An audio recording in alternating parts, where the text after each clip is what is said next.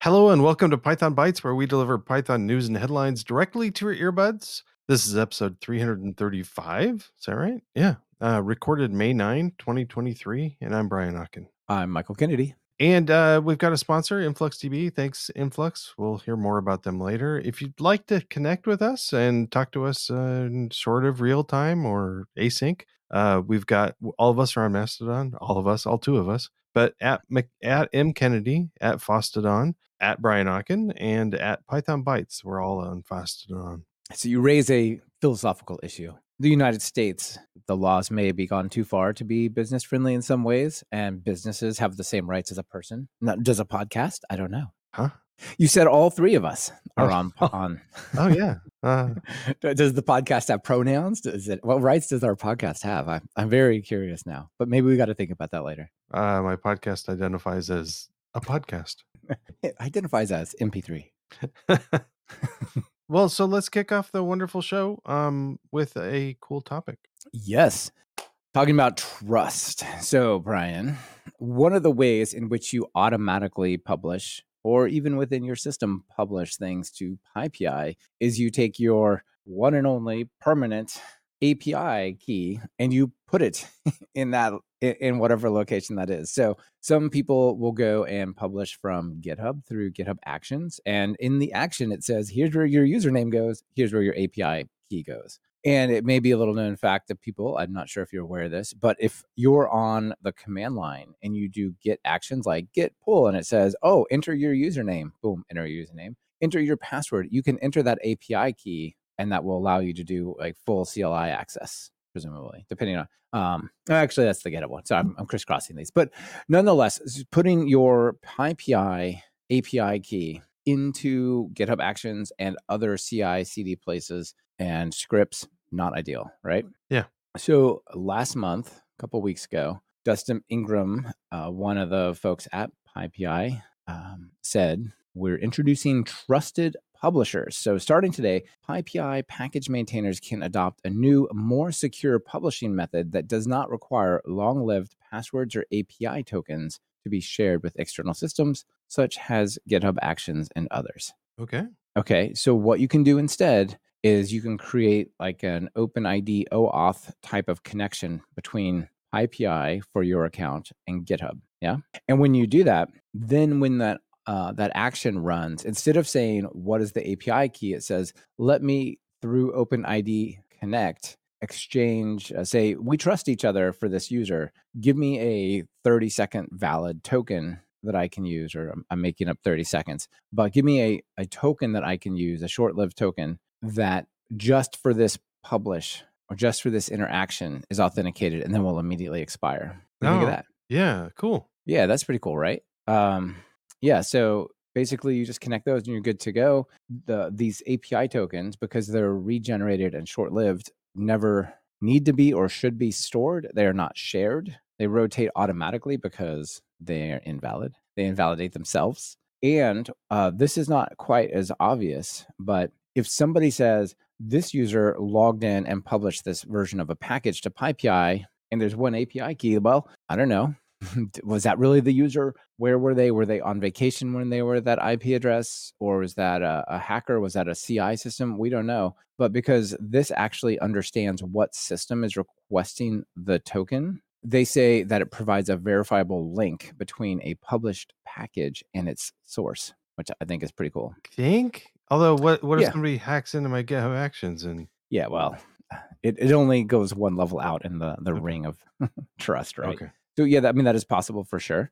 Speaking of what if somebody hacks into my GitHub Actions, you can see in the doc, that the blog post that they publish, it shows this is the part that you add permissions, ID right, ID token is right, and that's it, versus here is your username and password, right? So that's cool. It says additional security hardening is available. You can further increase the security of your release workflow by configuring trusted publishers only to release from a specific GitHub Action environment. I don't do anything with that to that degree with GitHub Actions, but basically with GitHub Action environments, you can set rules and workflows around that environment, such as requiring manual approval for each run by a set of trusted people who are repository maintainers, right?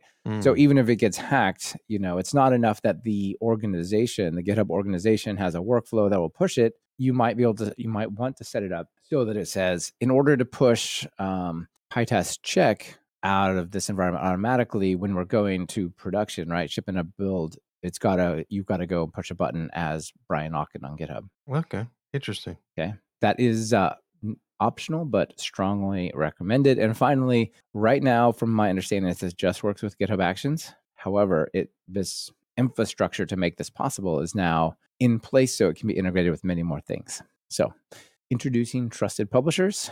If you maintain important packages, this might be worth looking at. Oh, that's pretty cool. Nice. Indeed. Yeah. Over to you. Well, this topic is on fire. It is on fire. So Modular released a video and a statement. I think it was on the 2nd of the month. So it's been almost a week, but time moves fast in the software world. So Modular announced Mojo. Mojo is a new programming language for all AI developers. And although I'm not an AI developer, we are all AI developers now, I think. Either anyway. you're in the machine or you are controlling the machine. Take your pick. Yes, exactly. So what is Mojo? And also I want to thank everybody that suggested this. We got like a whole bunch of people suggested this, said, have you seen this? And don't feel bad if you see a new topic and you think, yeah, somebody's probably already told you guys. Tell us anyway. We like it. And anyway, so Mojo, a new programming language. Well, what is it? So it is kind of like Python-ish. It looks like Python. So it actually, supposedly, one of the goals is it's going to be a superset of it. So it's not there yet, but they want to do kind of like Python, but extra stuff that's C++-ish, like structs and in strict types and everything. Is this like your programming world has crashed together and is now trying to become one? It's like I hope so. The tectonic plates of Brian Ocken's programming experience. I'm pretty excited about it, actually. Not for AI stuff, but for hardware things. I think that this would be kind of fun. So what's the big deal? It's compiled and fast. In the order of like thousands of times faster in some cases, supposedly. So one of the things we're going to link to the Mojo webpage where how you can get started. It's hard to get started right now, but we'll get to that. So there's also a fast AI announcement blog post, but also a video with Jeremy Howard. It's a really fascinating read. And where's this coming from? If you're not familiar with Modular, which I wasn't really, these are the same people that kind of brought us LLVM. Chris Lattner and crew. Yeah. So there's a lot of excitement around it. And it's not an LLVM. It is. So I had to look this up. LLVMs are low level virtual machine is what it started out with, but we kind of know it as almost all languages are built on top of it right now. So Mojo is not that. It's multi-level intermediate representation. It's a MLIR instead. So do I care? Probably not. But it's so anyway, there's a announcement. It probably does mean it has a lot of targets that it can compile for, right? Giving you that intermediate flexibility. Yeah. And it doesn't have there are some limitations with the LLVM that it doesn't have because it's a little different.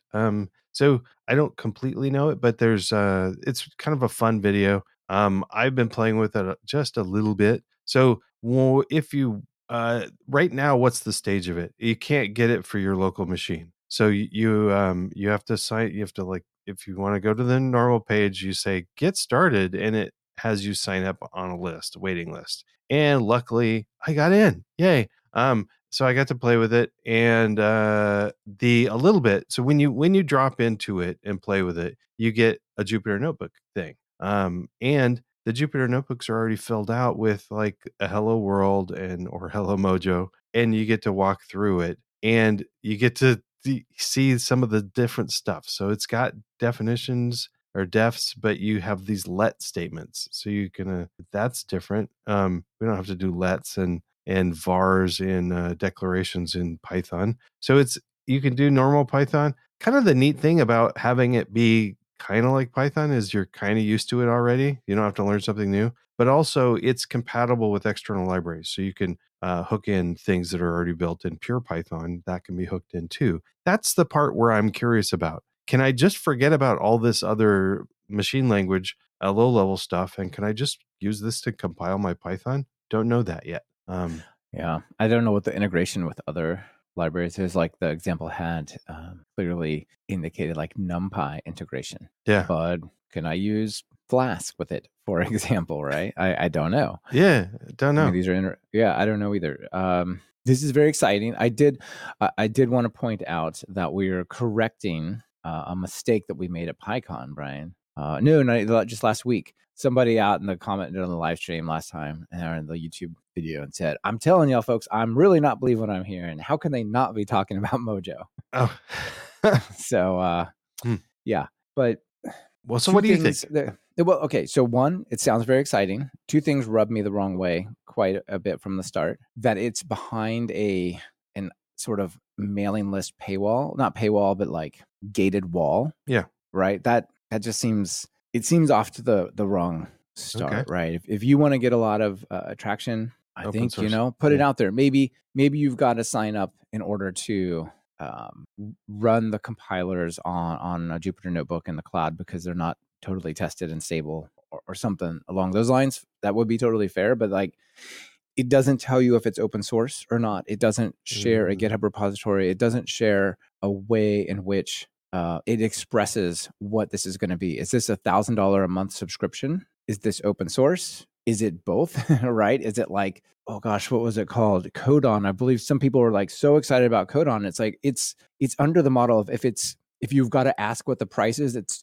too expensive for you. Oh yeah. Which, like, okay, I'm not going to get super excited about investing in that, even if it is neat and powerful. So that said, everyone seems to be super excited about it. I love the way the language looked for like a more compiled way. I think there's a lot of possible Python integrations, like we already talked about. Hey, could I run Flask? Like, is it so close that we could just make our stuff go faster when we need it, if we're willing to say decorate our variable declarations with a let or a var, right? Yeah. If I might be willing to do that if my code could run 1,000 times faster. Yeah. Um, There's some. but I don't know. It's like it's not clear to me how much sort of community there is versus product. Which I'm not saying you shouldn't have one or the other. They're both fair, but it doesn't say, and it's behind a sign up wall, which makes me wonder. Right? Yeah. It just makes me feel less excited about it, which is why I didn't cover it last week. I'm like, maybe, I don't know. We'll see. Okay. Also, the rough edges. There's a rough edges section of like roadmap and rough edges, and some of them are really big missing things, like tuples. like, Yeah. like tuples not supported. Sure. Class is not supported. Well, Yeah. that's a lot of Python that you can't use without classes. So Yeah. Well, and maybe it's just early and they're just showing it. And yeah. if it's coming, that is totally good. So I don't know. When I first saw it though, sign up for our mailing list so that you can maybe look at it. It's like, what is this thing here? And it doesn't express, there's no GitHub repo linked. Like, I don't know. So I have a lot of hope for it, but I'm going to just withhold my assessment of like the impact I think it will make yet because of that, right? I whistled. It could have quite an impact if It could. if we get everybody able to play with it. And it's just going to be. I mean, it was. There's a lot of people talking about it this week, but it seems like there's a new trend every week. So, and anyway, Yeah, I'm a little suspect. Is it written in Rust? I'm not sure it is. Just kidding. Because that's where all how the can hot it be stuff. cool if it's not written in Rust? I know that's exactly my point. That seems where all the action is right now, which is cool. But it's also worth pointing out for people who are not putting it together that Chris Lautner is also the person behind the Swift programming language, Yeah. which is a pretty interesting language that's also borrowed a lot from Python. So it is exciting. The other thing that is it's sold as a make AI work fast, but like Python. That's awesome. And it's a cool focus, but it doesn't speak to a goal of like, hey, we could bring more and more Python in until it's like a 90% case that's awesome that we could do many things with. If it's really focused on, running Python code on GPUs and just like really really focused in on the AI stuff. So that's the other comment that I wanted to make about like, where's this going? So we'll see. But yeah, a lot of people are excited. I mean, I would Yeah. say, honestly, we have not received more listener recommendations that we cover something than this. Yeah. I mean, maybe the only other thing was Guido retiring from BDL was the only other thing that we got like that much Mastodon, Twitter, email about. So thank you all for sending that in. Yeah. These are my thoughts. I would love to see it succeed, but I just don't know quite where it's going or what it's going to be yet. Yeah, I guess my optimism comes from the where it's coming from. The people involved have a Yeah, history of doing things that are helpful to the community, so yeah. hopefully. It absolutely has Yeah. big hitters behind it, so it's got a way better chance than just somebody publishing something cool. Okay. Yeah. All right. Yeah, we'll see. I mean, it's certainly worth keeping track of it. So next up, I would like to talk about our sponsor, No, right on. InfluxDB. So this episode of Python Bytes is brought to you by Influx Data, the makers of InfluxDB. InfluxDB is a database purpose-built for handling time series data at a massive scale for real-time analytics. Developers can ingest, store, and analyze all types of time series data, metrics, events, traces in a single platform. So, dear listener, let me ask you a question. How would boundless cardinality and lightning fast SQL queries impact the way you develop real time applications? InfluxDB processes large time series data sets and provides low latency SQL queries, making it a go-to choice for developers building real-time applications and seeking crucial insights. For developer efficiency, InfluxDB helps you create IoT, analytics, and cloud applications using time-stamped data rapidly and at scale. It's designed to ingest billions of data points in real time with unlimited cardinality. InfluxDB streamlines building once and deploying across various products and environments, from the edge, on-premise, and to the cloud. Try it for free at pythonbytes.fm/influxdb. That link is also, of course, in our show notes. Thanks for sponsoring the show. Yep. Thank you, InfluxDB. Now, let's talk about some Django. Okay. All right. So in Django, I want to introduce something called Django Prose. Doesn't it just make you want to write? Just sit down and put on your best Ernest Hemingway impression and just start writing. I don't know, maybe. But this thing is a rich text editor that you plug in to, I believe, into the admin section, the admin backend for Django. Yeah. Okay. So wonderful, rich text editing for your Django project, right? So what you do is you install it, you add it as one of your apps, and then you have to run some migrations because it needs some database backend stuff to keep track of what it's working on. And then finally, you set up a URL for it, and then you're good to go. And there's different ways in which you can work with it. It can control basically the entire page because it's more or less HTML. And so you can just say, show me the document.content. Now, when you render that in your Django templates, this is HTML, and Django templates, like many of the templating languages, are smart and say, yeah, no, if we just let people type in here, they're going to type angle bracket JavaScript hacksource.com right? So they're going to HTML encode that, which will show it up as like view source, right? So you got to do a pipe safe to say, Okay. nope, don't encode it. Just drop the HTML straight in there, in which case this should not be used by untrusted individuals, right? You can also have ORM models, and the ORM model itself can have a rich text field type, which is kind of interesting, right? Yeah. And then you can show that as part of your template. And again, you've got to pipe safe that, because if not, it won't work. And then you can even have a separate table with a foreign key relationship to the content for like large documents. So there's a lot of stuff with not just dropping an editor into the admin section, but actually integrating that into the Django ORM and models, which is where I think it gets worth paying attention to over some of the other just JavaScript front ends for HTML editing. Nice. Yeah, yeah. It even has form support for rendering out editable forms and attachments, all those sorts of things. It also only allows a subset of tags and attributes, and it uses the Bleach library, which I don't know how familiar people are with Bleach, but Bleach is kind of interested. Apparently, it's deprecated, although I If you're just using it for whitelisting, I don't know really Hmm. you know, why it would make a change, right? Like these are the 20 tags and whatnot that are allowed, and they're still going to be allowed. But anyway, if you want to see, there's both a picture. That's larger than I was hoping for. There's a picture of basically what it looks like, and you can imagine it's like a rich text editor or online blog thing, and it has an editing section and a preview section, as well as a video tutorial. So if you're doing Django and you want rich text editing that basically edits raw HTML in a nice way, WYSIWYG, as they said back in the day, you can go and check this out and check out Django Pros. Nice. Hey, Yep. so have you ever heard the if you had a writing group in a penitentiary, it would be pros and cons. So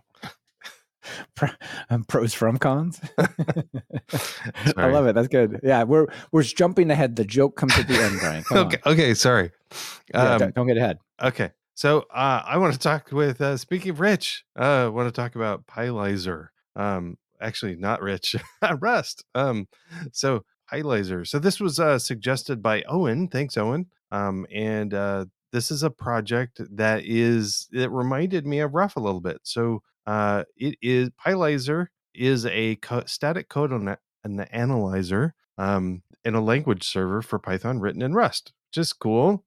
Some of the details on it, I'm a little, I don't quite understand, but anyway, it's a Rust thing that can analyze your code. So what is the big deal? Why don't we have, speaking of Rough, what's the difference? Well, so Rough is like Pilot. Rough is a static code analysis, but Rough is just your linter. It doesn't do type checking in the language server. So Pylaser has a little bit more. It's a little more linting. It can do things like checking for out of bounds errors and things. So it isn't a replacement for Rough. You would run both of them if you want. And they're so fast that why not? So, and that's one of the things, because it's written in Rust. It's quick. It's very fast. But that's not it. The only thing, because you also want like good error messages. So that's one of the selling points apparently is detailed analysis. It can check a whole bunch of stuff, but it also is readable. So it'll do, tell you what's wrong, and it's supposedly it does things like underlining where the problem is and what you should do instead. Maybe so. This kind of looks like fun, actually. So Yeah, that is a really nice error message. It has like a tree structure under the error thing. It says expected strf but found int. yeah, kind of reminds Yeah, me of that's some of cool. the new stuff in Python to help you with problems. So. Exactly, the 311 error message improvements. Yeah. And especially if it's going to do this sort of stuff, language server, I'd like it integrated with a editor, right? So this does have a VS Code extension that you can integrate that and use that instead of the built-in whatever VS Code uses. I can't remember. Pylance. Pylance. Pylance is pretty good though. So anyway, I'm not sure so how it works. So here's the stuff that I don't quite get. Part is it uses a type checker from the ERG programming language. Erg. Erg must be a I've never pirate. heard of erg. Interesting. I haven't heard of it either, so I'm not quite sure. Maybe it's faster that way, but it does that. I don't know if there's limitations, but it's a project in the rather early stages. I think it's got a lot of stuff going on for it, but I think it's neat that they listed a to-do list and the things they haven't done yet, so it doesn't check for finals and other things, but it does quite a bit. That's still So pretty good. So new tool, neat. All right, are you ready for a joke, or you got an extra? No extras today, but I'm ready for a joke. Awesome. Me too. This one comes to us from Arthur Rio and says, this joke might be right up your alley. Okay. So what this is it says escape room. So it's an escape room, like, the kind of thing where you go and you got to find the clues to get out. And if you don't find the clues, you're going to be stuck in there. Yeah. So this person with a big smiling anticipation is walking into the escape room, finds a skeleton sitting at a laptop, like a person who died is just gone, right? And starts to get really worried, like maybe this escape room is too serious for me. Looks over the shoulder and realizes what they are doing is they're in Vim trying to get out of it. That's so meta. Then, I know. It's so meta. Yeah. Go ahead. You just have to hit escape. I know. And look at the person who says there's always a way. A completely beaten, smashed MacBook. How did that happen? I don't know. But there's always a way. Or something. Yeah, it does look like he got run over and then they opened it. Yeah, it's Well, it's not ideal, but the escape room, I thought you'd appreciate that one. Yeah. Why is that such a big thing? Like, I don't know. It's one frustrating old joke of like people are always going to make fun of. I know. You could do the same for Emacs. Yeah. How do you quit I Emacs? mean, I don't Emacs, even know. yeah, it's like a chord. I forgot what it was. Like, you know, the You have to play multi-key chord. guitars for it? Yeah, you do. It's that's why it takes so long. First you learn guitar, then you can First, you have to save learn or guitar. exit. Anyway, so awesome. Well, I guess that's an episode. That would be episode 335 in the bag. Yeah. Thanks everybody for listening. Thanks, Michael. You bet. Fun as always. See ya. Bye.